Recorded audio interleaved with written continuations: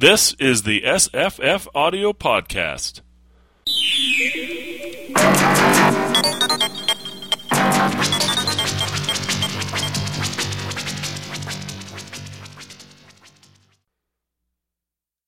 I'm Scott. This is Jesse. And this is Eric from the University of Michigan. Eric, hey, Eric. welcome. Eric, Thank you. You're a professor at the University of Michigan, right? You're Dr. Eric S. Rabkin. Right. Arthur F. Thurnau Professor in the Department of English Language and Literature. Okay. And you teach, looking at your bio and things, you teach science fiction courses. You teach fantasy courses. And it looks like you teach writing courses kind of not specifically aimed at science fiction, but campus-wide, I guess. You know, I haven't actually taught writing courses in a long time, although I teach writing teachers. My other courses these days are one in graphic narrative and a lab course called Technology and Humanities, where the students learn to write using Flash. Heat. Not Heat. I mean, they're learning to do full multimedia interactive presentations. When you're talking graphic narrative, is that comics? Sure. Awesome. Wow, Is there any class available, room available in your classes currently? You mean online? No, just in the school. I am thinking of moving to Michigan now.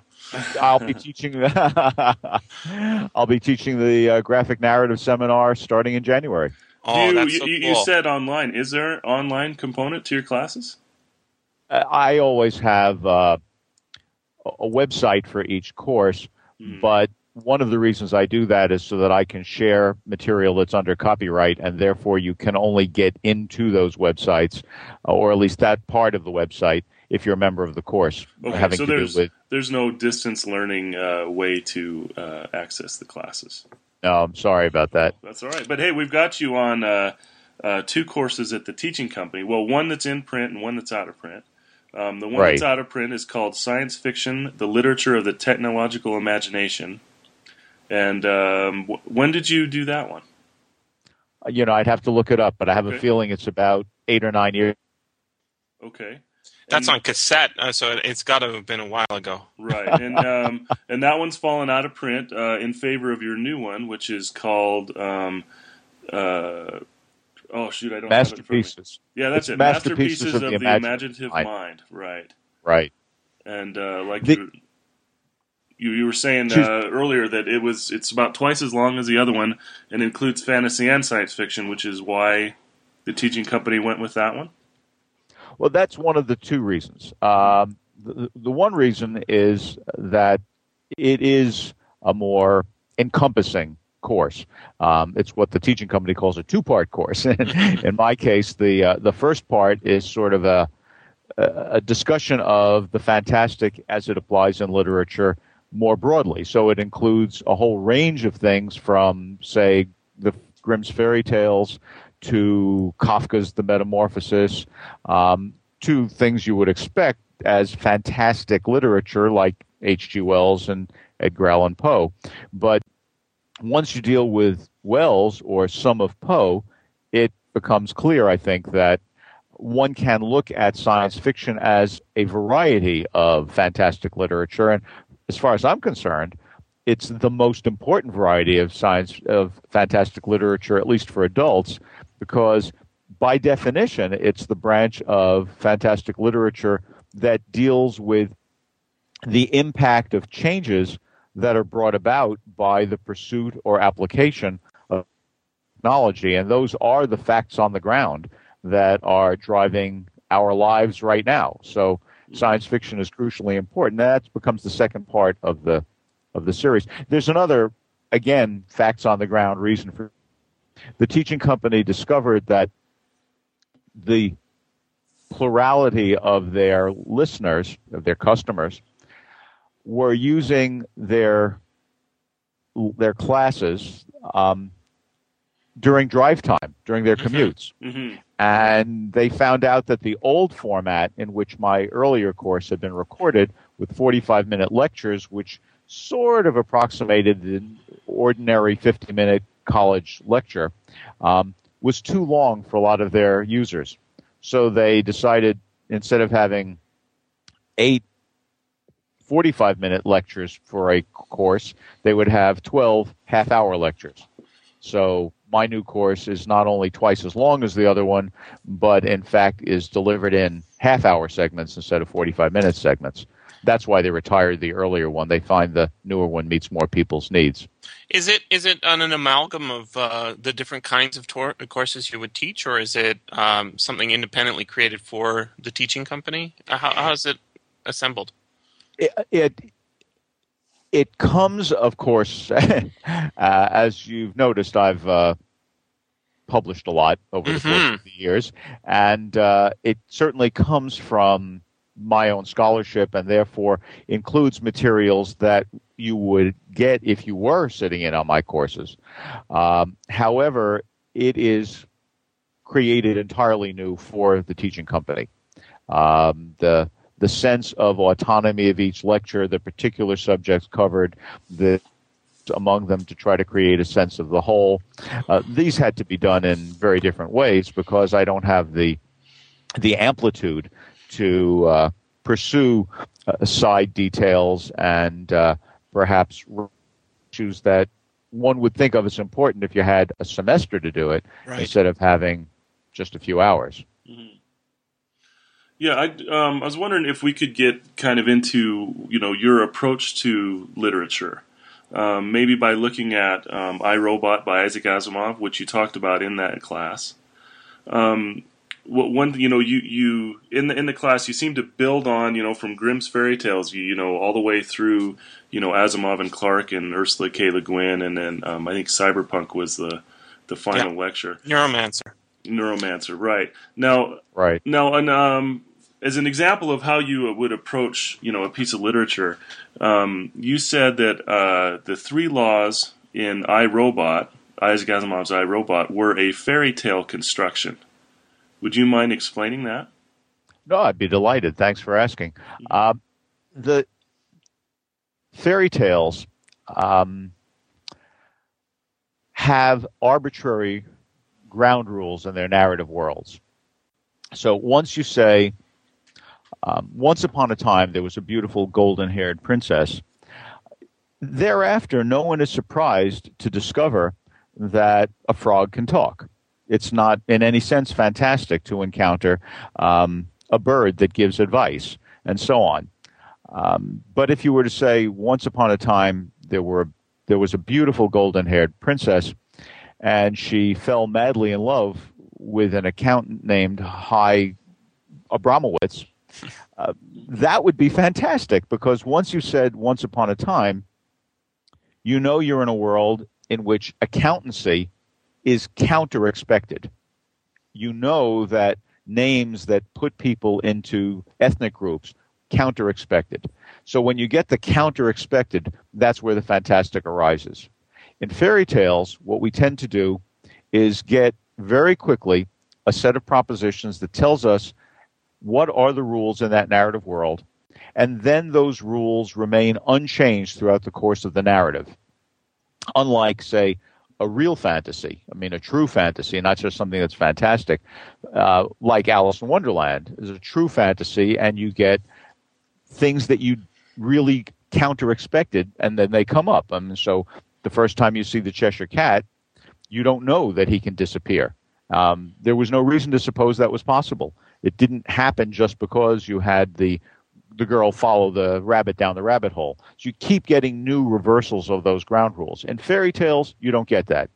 And what's more important is that in fairy tales, those rules are not justified against a background of science the way they would be in science fiction. They are purely arbitrary. Now, if you take a look at the three laws of robotics, you'll see that to apply them requires a kind of arbitrary acceptance of the idea that one can know, for example, what does or doesn't harm a human being. Right? So one of those rules is that no robot may allow a human being to come to harm. Well, sometimes human beings sacrifice themselves for their children or for their platoon mates. Sometimes they decide that death is preferable to lengthy suffering. People do things that others might view as harming them all the time. How is it that the robots can know with absolute mathematical certainty what does or doesn't harm a human being? And the answer is they have positronic brains. Well, okay. And what is a positronic brain? I think a positronic brain is more or less a cloak of invisibility or a magic key or a gift of a feather or a pumpkin that turns into a carriage. It just is there because the writer says it's there. Now, if you actually were to examine the moral nuances implied by acting on those laws of robotics, you would find that it can't function, even in Asimov's own stories. But we put all that aside and we accept the arbitrary proposition that now we're in a world in which there does exist a positronic brain. So just as we are not surprised after we get Once Upon a Time to find that there's a horse that can talk and a frog that can talk and what have you, we're not surprised once we're in the world that is introduced every single time with every publication of each of those stories with the 3 laws of robotics. Once we get that, we're not surprised to find that robots are able to make much more nuanced decisions about human beings than human beings ever have been able to make. That's a fairy tale. Mm-hmm. Yeah, that's extremely interesting. You know, I never would have. You know, it adds a whole different depth to it, in my opinion. And is that kind of what you enjoy about this? I don't know what you mean by this. By this meaning looking at literature in that way. I mean, seeing the connections from the beginnings all the way through. It's like you know, everything's in conversation with everything else. Yeah, the conversation that is science fiction. I absolutely love that. Absolutely. But, you know, I think human beings are built for that.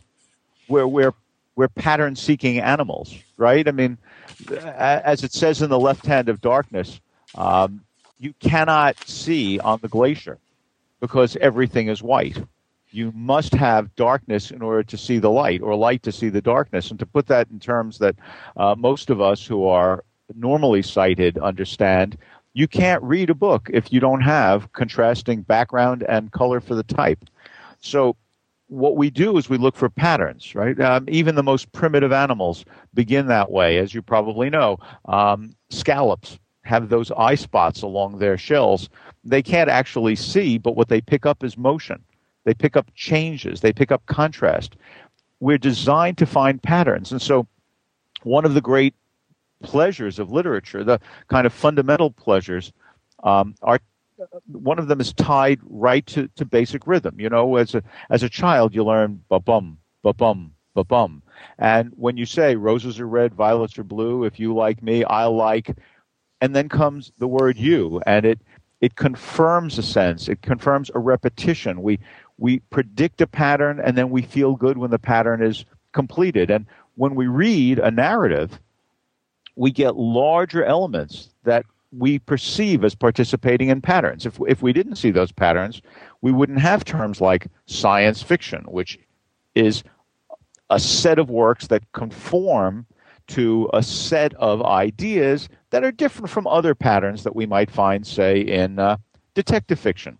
So we see patterns, and not only the pattern of the individual book, but to use your very good phrase, the conversation among those books.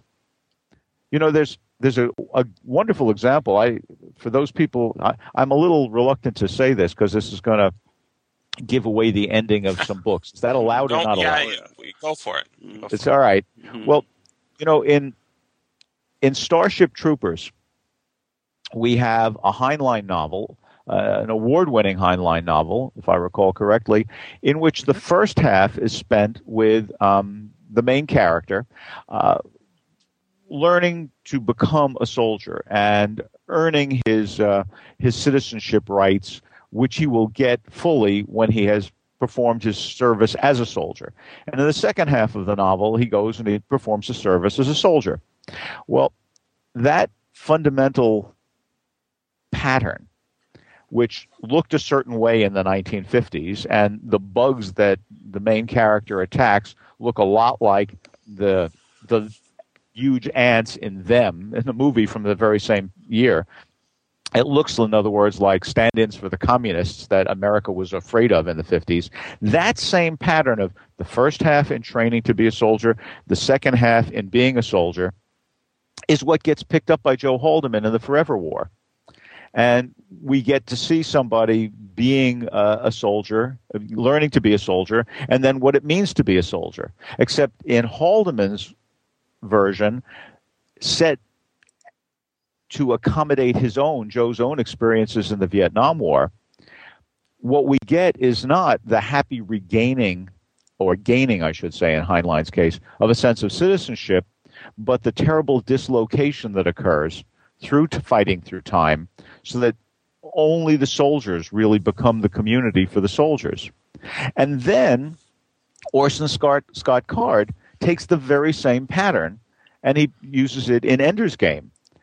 Now, what's wonderful in Ender's Game is, for some readers, they catch on pretty quickly that this special boy who's being trained to fight the soldier, that his training with video games isn't just training, that he really is already fighting the enemy.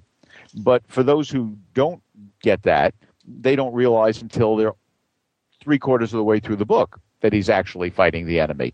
But if you do realize it earlier on, Ender's Game is a novel about ordinary citizens. I mean, well, he's an extraordinary young man, but he's not, in theory, a soldier. He's just someone in a special school.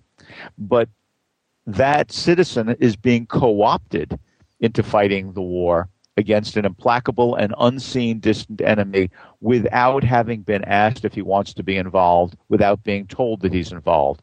In other words, the same pattern exists in 3 different books, all award-winning, 3 different decades, and yet the pattern is adapted to the political needs of its time. It seems to me, as I read Ender's Game, which is a very enjoyable novel, it's more powerful for me when I understand it in this larger context, as you say, a conversation, because I can see that for Card, Heinlein's view of political reality is no longer available, but his aesthetic of how you deal with somebody trying to understand what it is to take his place in a world in which militancy is perhaps a necessary vocation, that is still an important issue. And Card comes up with a new understanding. It sort of comments on Heinlein without ever mentioning Heinlein directly. Everything gets richer when you see it in those conversational terms, at least to me. Yeah, I totally agree. One of the things that I thought of while you were talking about Ender's Game there is, I think Card also uses the Ansible, just drops in this piece of technology. Yes. I love it. To round out the world. It's already a concept that everyone understands and accepts, and it makes perfect sense in his universe. And you don't even need to change the name of it because It's already perfectly named. I just finished a novel called Armor by John Steakley, which is I'm going to argue in my review that it is also in this conversation, and it's sort of been forgotten as a part of the conversation. Came out in the mid-'80s and is definitely, I mean, it has powered armor and ants, and it's about war, but it is not the same as the other books as well. They each have their own spin. And there's a more recent book, 2007 book called Old Man's War. Have you heard of that? I have heard of it. In fact, I own it, but I haven't read it yet. By John Scalzi. Again, it follows the same pattern, except instead of being a young man joining the army, it's an old man joining the army. He gets a new body and starts to fight a war that, he doesn't know what he's getting into, but instead of having powered armor, his body has been replaced by a powered body that's extra powerful. And, of course, that's necessary because he's an old man, and you can't have an old man's body and fight a war. You have to be a young, fit man. And so they give him a replacement body. I love that. You make me think of two other things there. Mm-hmm. One is the way in which science fiction crosses different media. The whole Gundam notion that we see very prominent in anime and manga obviously leads to something like Old Man's War. On the other hand, the idea that you mistake the animated machine for the inhabitants of the machine goes back at least to, in science fiction, explicit science fiction, to the Martians in the War of the Worlds. Mm-hmm. So there's another sense in which one wants to look at different media and different cultures adopting similar motifs within the world of science fiction, which again I think is enriching. The second thing that you make me think of there is an older series of works, and if I'm not mistaken, Scalzi's book is one of a series that he's now produced. Yeah, that's right. An older series of works having to do with Helga, the ship who sang. Oh, right. And if you take a look at that kind of body being traditionally given to a female, that is mechanized body given to a female to allow her to function appropriately, look at the enormous difference. The female is given a body that is receptive, that carries men, that serves their purpose, whereas the male is given a new body that is allowed to combat men. And penetrate with bullets. You got it. I got it. Wow, you're blowing my mind. Every lecture, I during listening to this teaching company set, I was like, well, I don't know. I know everything there is to know about Kafka, and then you just blow my mind, right? And then I said, okay, well, he got me on Kafka, and then I said, well, he can't get me on this next one, and then he blows my mind. I thought I knew everything the Neuromancer, and then you give me this new spin on the ending, and I'm going, oh my God, that makes a lot of sense. And how did I not see this?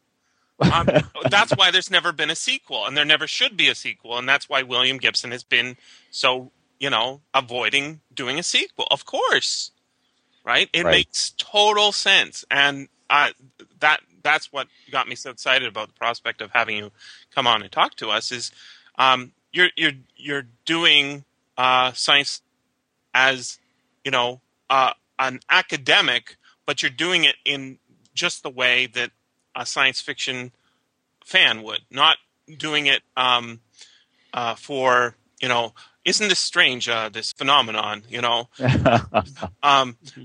What do you think of this concept that science fiction has sort of been labeled as a children's literature? I mean, it is a children's literature in the sense that it comes from fantastic roots, which was aimed at children. But isn't that just how is it that we're now studying it in university? Well, those are two very good questions, but I think they're slightly different ones. Yes. Tom Dish, I think most famously at first in an important article in The Atlantic, made the flat-out assertion that science fiction should be understood as a branch of children's literature. And I find it amazing that Tom would have done such a thing. Not amazing meaning that he wouldn't have done it. I understand a lot about the joyful perversity of his mind. But when you think of the deep seriousness of works like Camp Concentration, about the nature of writing and its relationship to individual freedom, or works like 334 about the social consequences of technological change, it's hard to think that this person, if you didn't know more about the individual, would have thought that books of that sort would be thought of as children's literature. So I think in part the assertion that science fiction is children's literature is not being made as a thoughtful, critical comment. It's being made as a rhetorical gesture that aims to accomplish one thing or another. I think in Tom Dish's case, what it was aimed to do was not simply to relegate science fiction to young readers, since his own science fiction clearly is not intended simply for young readers, but rather to free the works that were clearly more adult in their complexity and some of the issues they dealt with from the label of science fiction. In that regard, it's part of a long effort by people who write works that we would think of as science fiction to free themselves. I mean, Kurt Vonnegut fought endlessly not to be called a science fiction writer, and when he was asked why, his answer was a simple economic one, that when he began writing, if you sold science fiction, you got 2 cents a word. If you sold straight fiction, you got 5 cents a word. So he didn't want people to call Cat's Cradle science fiction. You know, I mean, why should you? You wouldn't. People weren't going around calling Brave New World science fiction. So you take a dystopian religious novel and you call it science fiction, you get 2 cents a word. No, 5 cents a word. So there's that. But I think that Vonnegut was being satiric in suggesting that that was the only reason, because we know very well that in his later life, when money was by no means an issue anymore, Vonnegut was very bitter about the ways in which people looked at some of his own work and not being taken seriously as part of the general ferment of American letters by those who would also look at, say, Updike or Cheever. Mm-hmm. And he thought that he should be there. And frankly, when he used to get a book like The Plot Against America, which is an alternate history by Philip Roth, nobody dismisses it as science fiction, you know. But science fiction readers and fans say, it's alternate history. We get it. So there are reasons to try to get rid of that relegation. And they go back to Heinlein. Remember, he was the one, and he starts publishing in the 40s. Heinlein was the one who said, let's not call it science fiction. Let's say SF is speculative fiction. Now, he starts writing in the 40s, and the very term science fiction doesn't exist before 1926. So it's less than 20 years after science fiction arises that people are trying to break away from that word. The reason, I think, is that when science fiction first forms around a term, Gernsback gives us his fiction, which quickly morphs into science fiction, beginning in April 1926. He's trying to publish pulp literature. That is, he's trying to reach the widest possible audience. He's trying to reach people who don't have a high level of formal education. He's trying to create material that is by definition disposable. I mean, pulp literature is printed on pulp paper. It doesn't last. If you look at old magazines or newspapers in libraries, you realize how friable they are. So people read the stuff and toss it out, magazines. Well, that kind of stuff is below adult consideration. And this happens, you realize, a full generation, 26 years before the Ballantines, husband and wife, decided to publish paperback originals instead of making paperback only be hardcovers. In other words, adults got books that were expensive, that were for adults, and could go into libraries or be passed down to children. Kids and people who were beneath consideration by the hoity-toity critics, they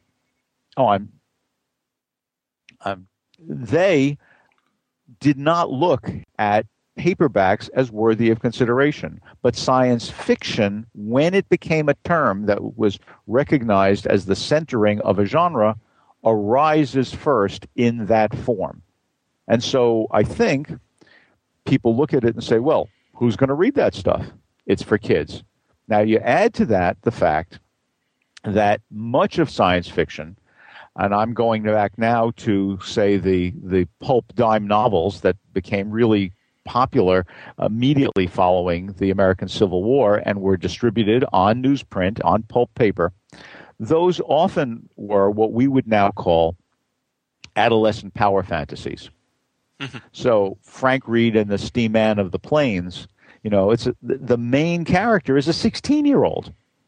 When Hugo Gernsback, and he's the inventor who manages to conquer the Indians, right? Mm-hmm. When Hugo Gernsback writes his most important work of fiction, Ralph 124C41 Plus, publishes it serially beginning toward the end of 1911 and as a book in 1912, still 14 years before he invents the term science fiction, he's doing it in Modern Electrics, in a magazine that's designed for people who are striving to get more power, to be able to learn how to function in this burgeoning world of America at that time, before World War I. And his main character, Ralph, who is, it says, and this is a quote, one of the 10 men on the planet who is allowed to use the plus after his name, right? Right? Ralph is 21 years old, right? These are not presidents and statesmen. These are not people deep into marriage. These aren't people who've had the responsibility of parenthood. These are not people who've lived long enough to fail. The main characters of a lot of those formative science fiction works, and by this science fiction works, I mean the ones recognized as science fiction, not the adult novels that weren't so recognized, like Frankenstein, for instance. The ones recognized as science fiction really were aimed at relatively adolescent kinds of interests. And so to come along and say science fiction is for adolescents is not utterly unfair if you limit your sense of science fiction to those works. And then you free yourself to look at the other works as not being science fiction at all, and thereby avoid the opprobrium of being thought of as low-class, uneducated, disposable stuff. Would the idea that they're for young people be in part because young people are being educated and that these are that's sort of the way Hugo Gernsback was coming at it, right? He says these are things people should know, and how do we deliver this in a way that is entertaining? That's the party line. That's certainly right. That's Hugo Gernsback's party line. Right. And he says, as I'm sure you're aware, that in the years to come, people will say that the stories that were published in Amazing, his first science fiction magazine, will be the ones that they will talk about, not only for their literary value, but for having trained a new generation of scientists. And it is my real experience, I have got to say, having had loads and loads of students over the course of years who are themselves engineers, that is, engineering students here at Michigan, and who go on to become engineers, and many of whom I've stayed friendly with over time. And they report to me not only their own experience, but the experience of their colleagues, that a vast number of people who really do go into science have loved science fiction as kids. What is not at all clear is that is which way the causation works. That is, it may well be self-selecting. Exactly. Right? So the kids with an interest in science also find that they read science fiction, rather than people who read science fiction suddenly think, I think I'll go out and reanimate charnel waste. My understanding is that China has been pushing science education, and one of their things to do this has been to try and promote science fiction. And so if there is a measurable element to whether you can drive it by state mandate, let's publish and subsidize science fiction, see if that drives up the science education. That might be a way to find out if it is self-selecting as much. I mean, probably. I think self-selection is not as free an activity in China today as it is in America. That's a good point. It's a good point. But I do think it's worth also noticing, with that idea of education, in that very famous first editorial to which you referred, in which Gernsback sets out what he means as science fiction, where he talks about it being entertaining, he talks about what he calls delightful romances of the sort produced by, and then he names 3 authors, Wells, Verne, and Poe. And the fact of the matter is that Wells's science fiction is superb in following the intellectual framework of science. That is, Wells who was T.H. Huxley's lab assistant for almost 2 years, really does understand modern evolution. So in the Time Machine, what we get is a notion of underlying biological evolution that has produced the Morlocks and the Eloi. But there's no justification whatsoever for this really having happened. Right. I mean, he's not really doing what we these days would call hard SF. Poe, who loved science and wrote poems about science, never wrote hard SF. Right? His most science fictional works, like the Facts in the Case of Monsieur Valdemar, have to do with staving off death through hypnotism. Right? I mean, it's not science fiction. It's much more the romance than the science. Mm-hmm. And Verne, who consulted mathematicians in order to make sure that he would get his science right, then was perfectly willing to absolutely ignore the science if it made his story better. So, for instance, in From the Earth to the Moon, Verne knew, because he had it checked, and we know this from looking at his letters.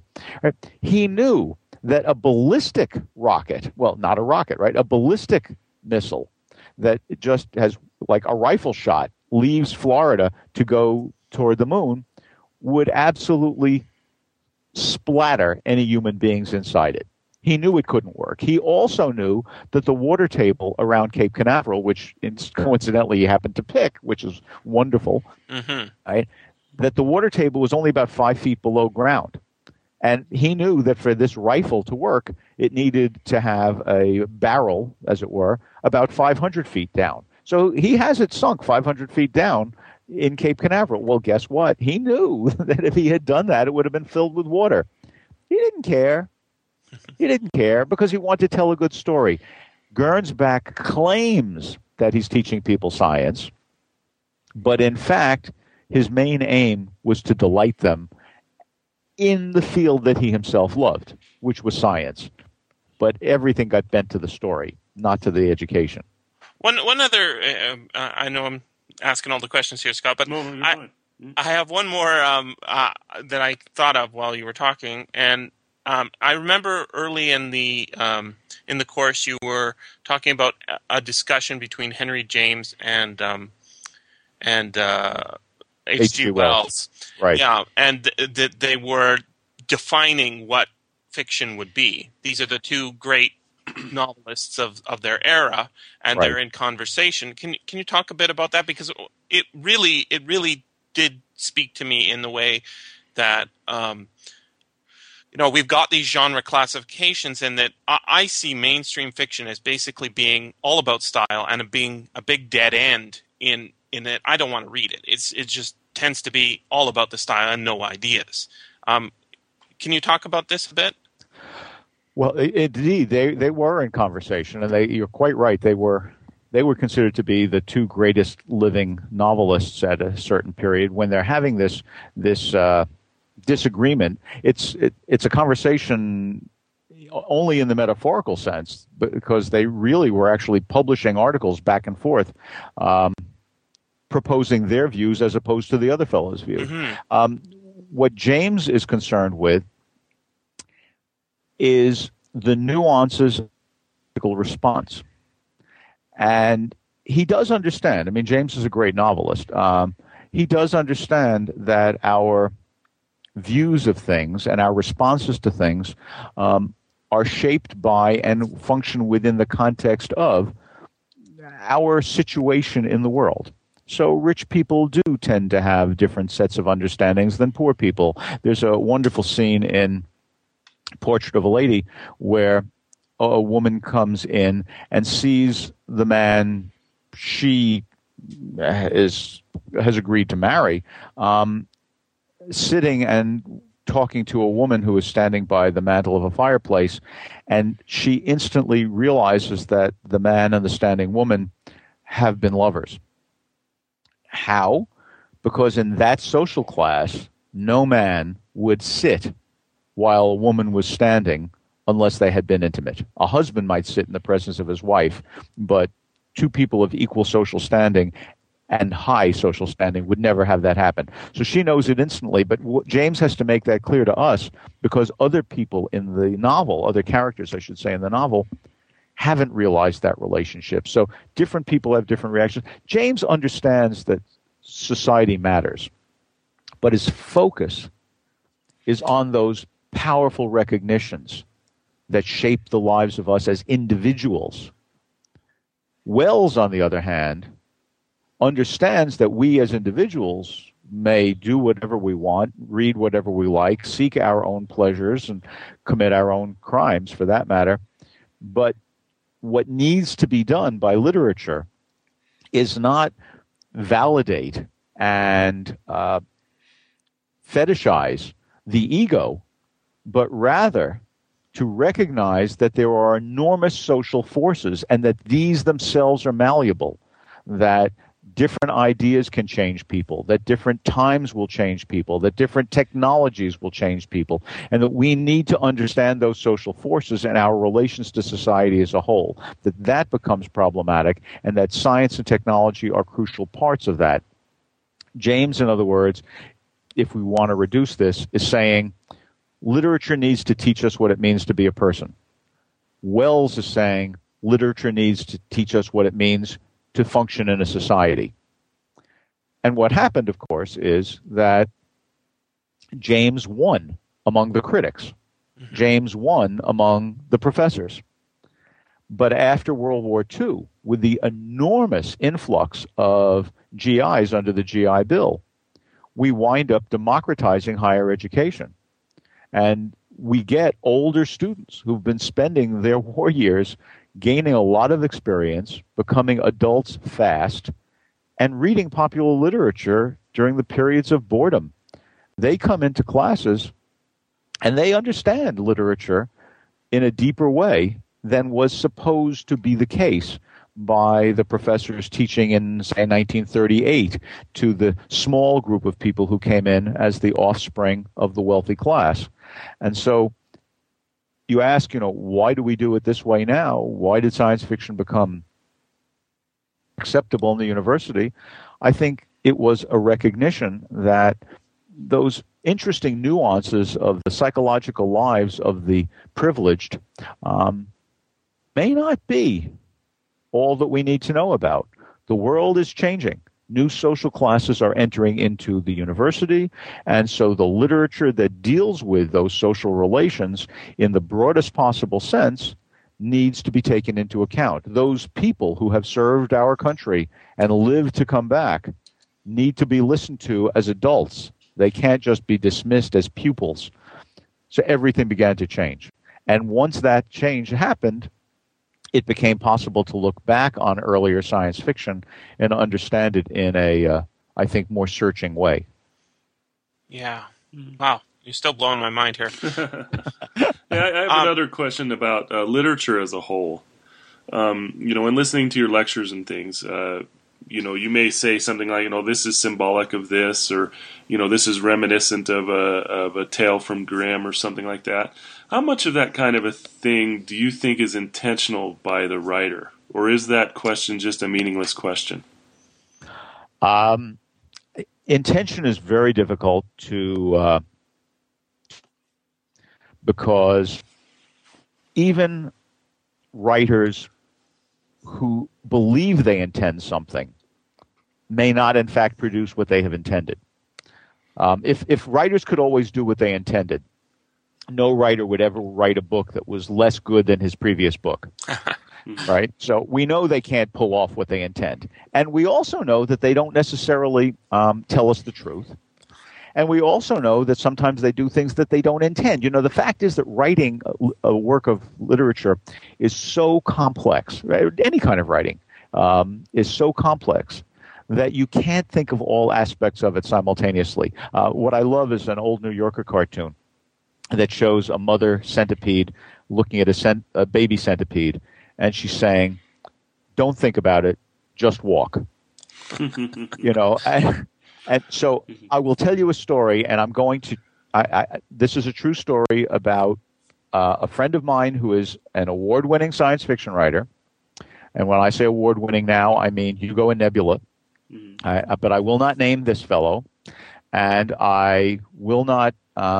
I'll try to tell the story in such a way that we don't know exactly which of his books we're talking about. It's not that it's a bad story. I just don't think that it's right for me to retell it in a public place like this. But I was at a conference one time and on science fiction and scholarly approaches to science fiction, and so was this fellow. Nice fellow, we'll call him John. And at a cocktail party the night before the conference began, John and I were, talking with each other. We just getting together, hadn't seen each other probably in a year. And John, who is not a critic, but does write science fiction, looked at me and said, so, how are things in the lit crit biz? He just always likes to use that phrase sort of to, downplay critics who, after all, are not the ones creating the work itself. And I can understand why a lot of authors might want to do that. But he and I are indeed friends. And I said, fine. And he asked me what it is that I was going to be talking about at this conference. And I said I was going to be talking about the relationship between fairy tales and science fiction. And he said that that didn't seem to him a reasonable relationship because science fiction was really about science, and hard thinking and so on and so forth. And anyway, he said, can you give me an example? And I said, well, and I named a book of his. And he said, what? And I said, and now here, you or maybe some of your more extraordinary listeners may be able to figure this out, but I'm not going to say it. There is a scene in this novel at the end, near the end, where the main character needs to save someone else. And to do so, since the other guy has the drop on him, he needs to say something that will distract him enough that he will be able to kick the weapon out of his hand and then proceed to save the day. And so at that point, the fellow says to the one who has the drop on him something which is a direct reference to a fairy tale. And he says something like, you think that this is all coming out like Cinderella, but it won't, something like that. And I then showed how the particular fairy tale that was used actually shares motifs and structure with the whole of the novel that precedes it. And John, I have enormous respect. I wish I had his talents. I'm not in any way trying to hold myself up over him. I'm only saying that, I'm dealing with your question of intention. Mm-hmm. All right. I said that to him, and John looked at, oh my God. I said, what do you mean? And he said, I wrote the book, and I revised it and so on. Gave it to my agent. My agent got the book accepted. The book was sent back to me. I did some other revisions. It came to me this was before everything was electronic. It came back to me first in copy-edited manuscript, and finally it came back in page proof. And when I read it over in page proof, he said, at that point, I got to that last scene, and he said, I don't know why, but it just seemed to me it needed another paragraph. And I put that one in, and I don't know why. Now I know why. Oh, that's fascinating.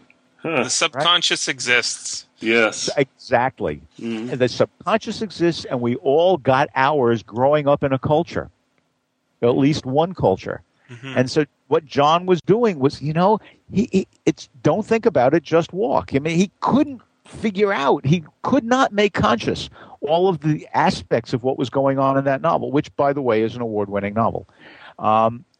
And yet, when he finally had a chance to look at that passage, the umpteenth time, he put that thing in there.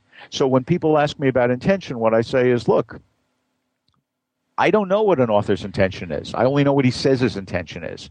And I don't know the relationship between his intention and his work.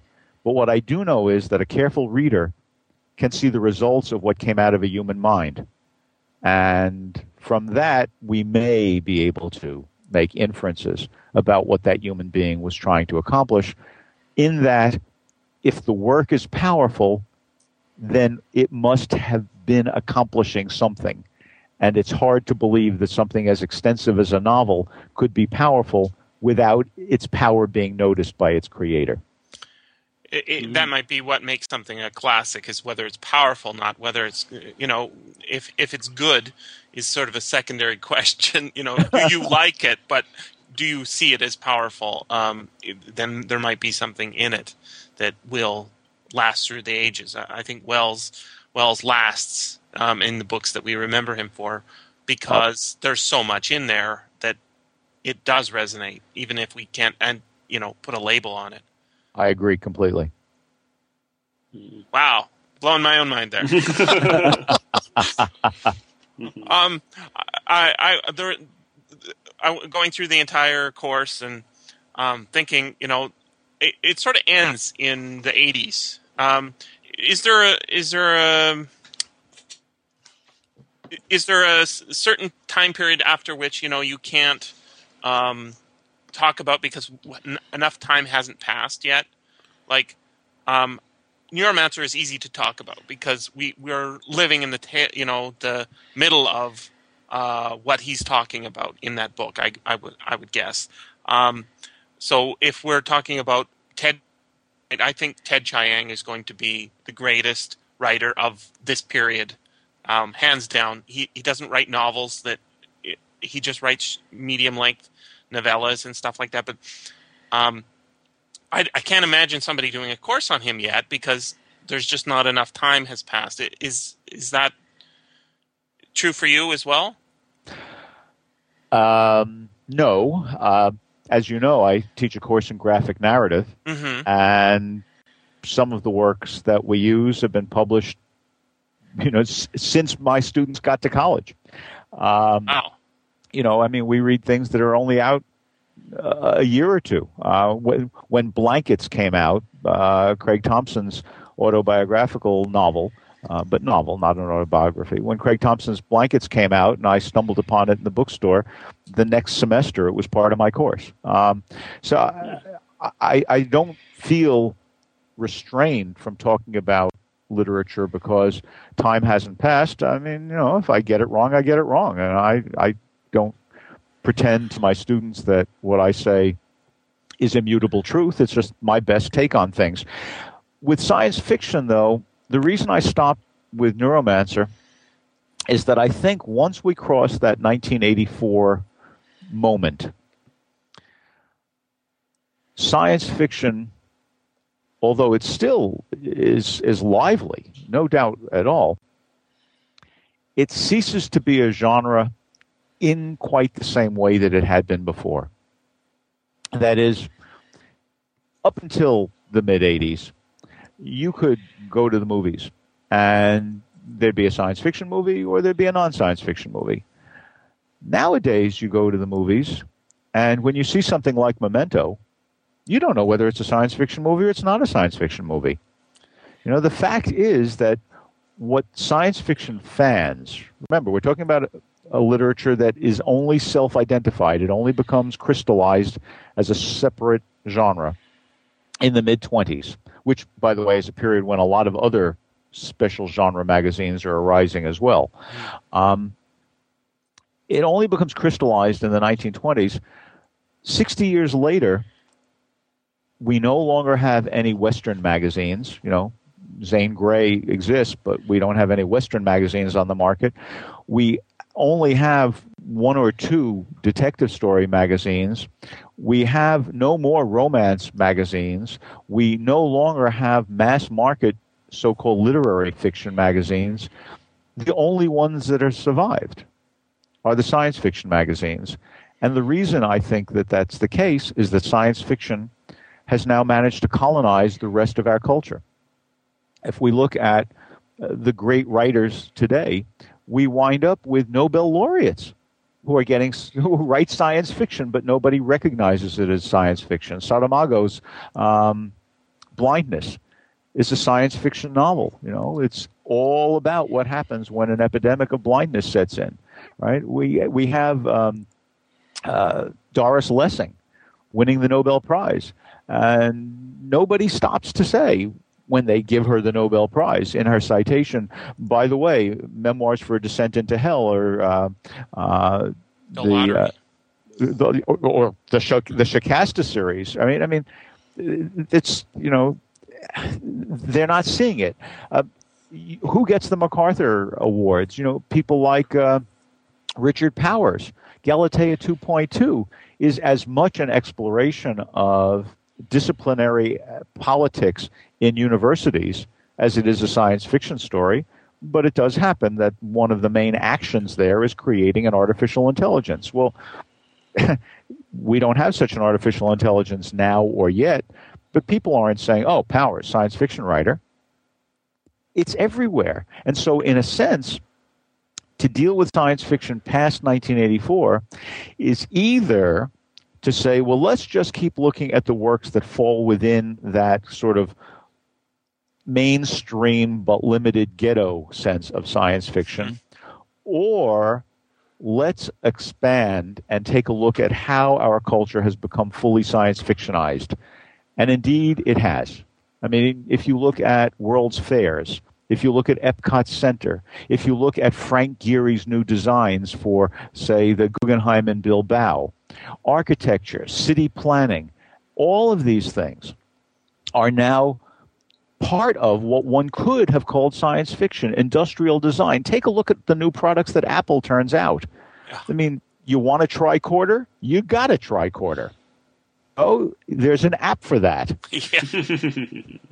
Right? I mean, so that's why stopping in 1984 is reasonable if the course is meant to be an historical discussion of science fiction as a literary genre. It begins with Frankenstein and it ends with Neuromancer. If one wanted to look at science fiction as an aspect of human culture, it would need to start with the oldest utopian imaginings, like Plato's Republic, and it would need to come right down to the present. And that could be a great course, and maybe one that I want to teach someday, but it won't be what people expect when you label a course science fiction. Wow. In the graphic course, are you teaching any Alan Moore? Well, we do Watchmen. Okay. I've just finished League of Extraordinary Gentlemen, and it's basically every 19th century science fiction novel or character from every 19th century fiction novel all jammed together into one.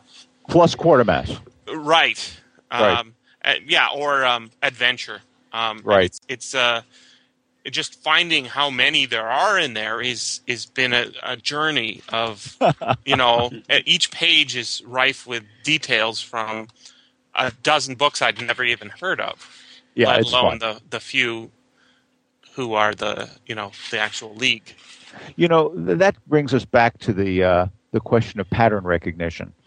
I think one of the great things that literature offers us is the ability to recognize patterns that go beyond the work itself. And one of the many devices that literature uses for that is allusion. One of the reasons that we like allusion so well is that it can function, among other things, the way a wink does between friends. Mm-hmm. You know what I mean. You remember Nemo, and, there he is in the League of Extraordinary Gentlemen. And we think, yep, we remember it. Oh, those poor people who are reading this book and don't get it, but I get it. You and I get it, Mr. Author. So we're part of that larger pattern. It makes us feel good. It builds community. And I think in that sense, all literature has the possibility of having important moral value. Awesome. That's great. Yep. We can't keep you all day. I want to thank you so much for joining us. And let's do it again sometime in 2010, okay? I'd love to do it. Gentlemen, you're stimulating and you make me envious because you've had a chance. You're playing this game and you're doing it a lot and you're reading things I haven't had a chance to read yet, so I need to learn more from you. Oh, wow. That's great. Well, yeah, your course, that's something I'm going to listen to over and over. There's so much in there, requires repeated listening. I could tell you that, but I sure enjoy them. Thank you so much. This has been the SFF Audio Podcast. Please join us at www.sffaudio.com.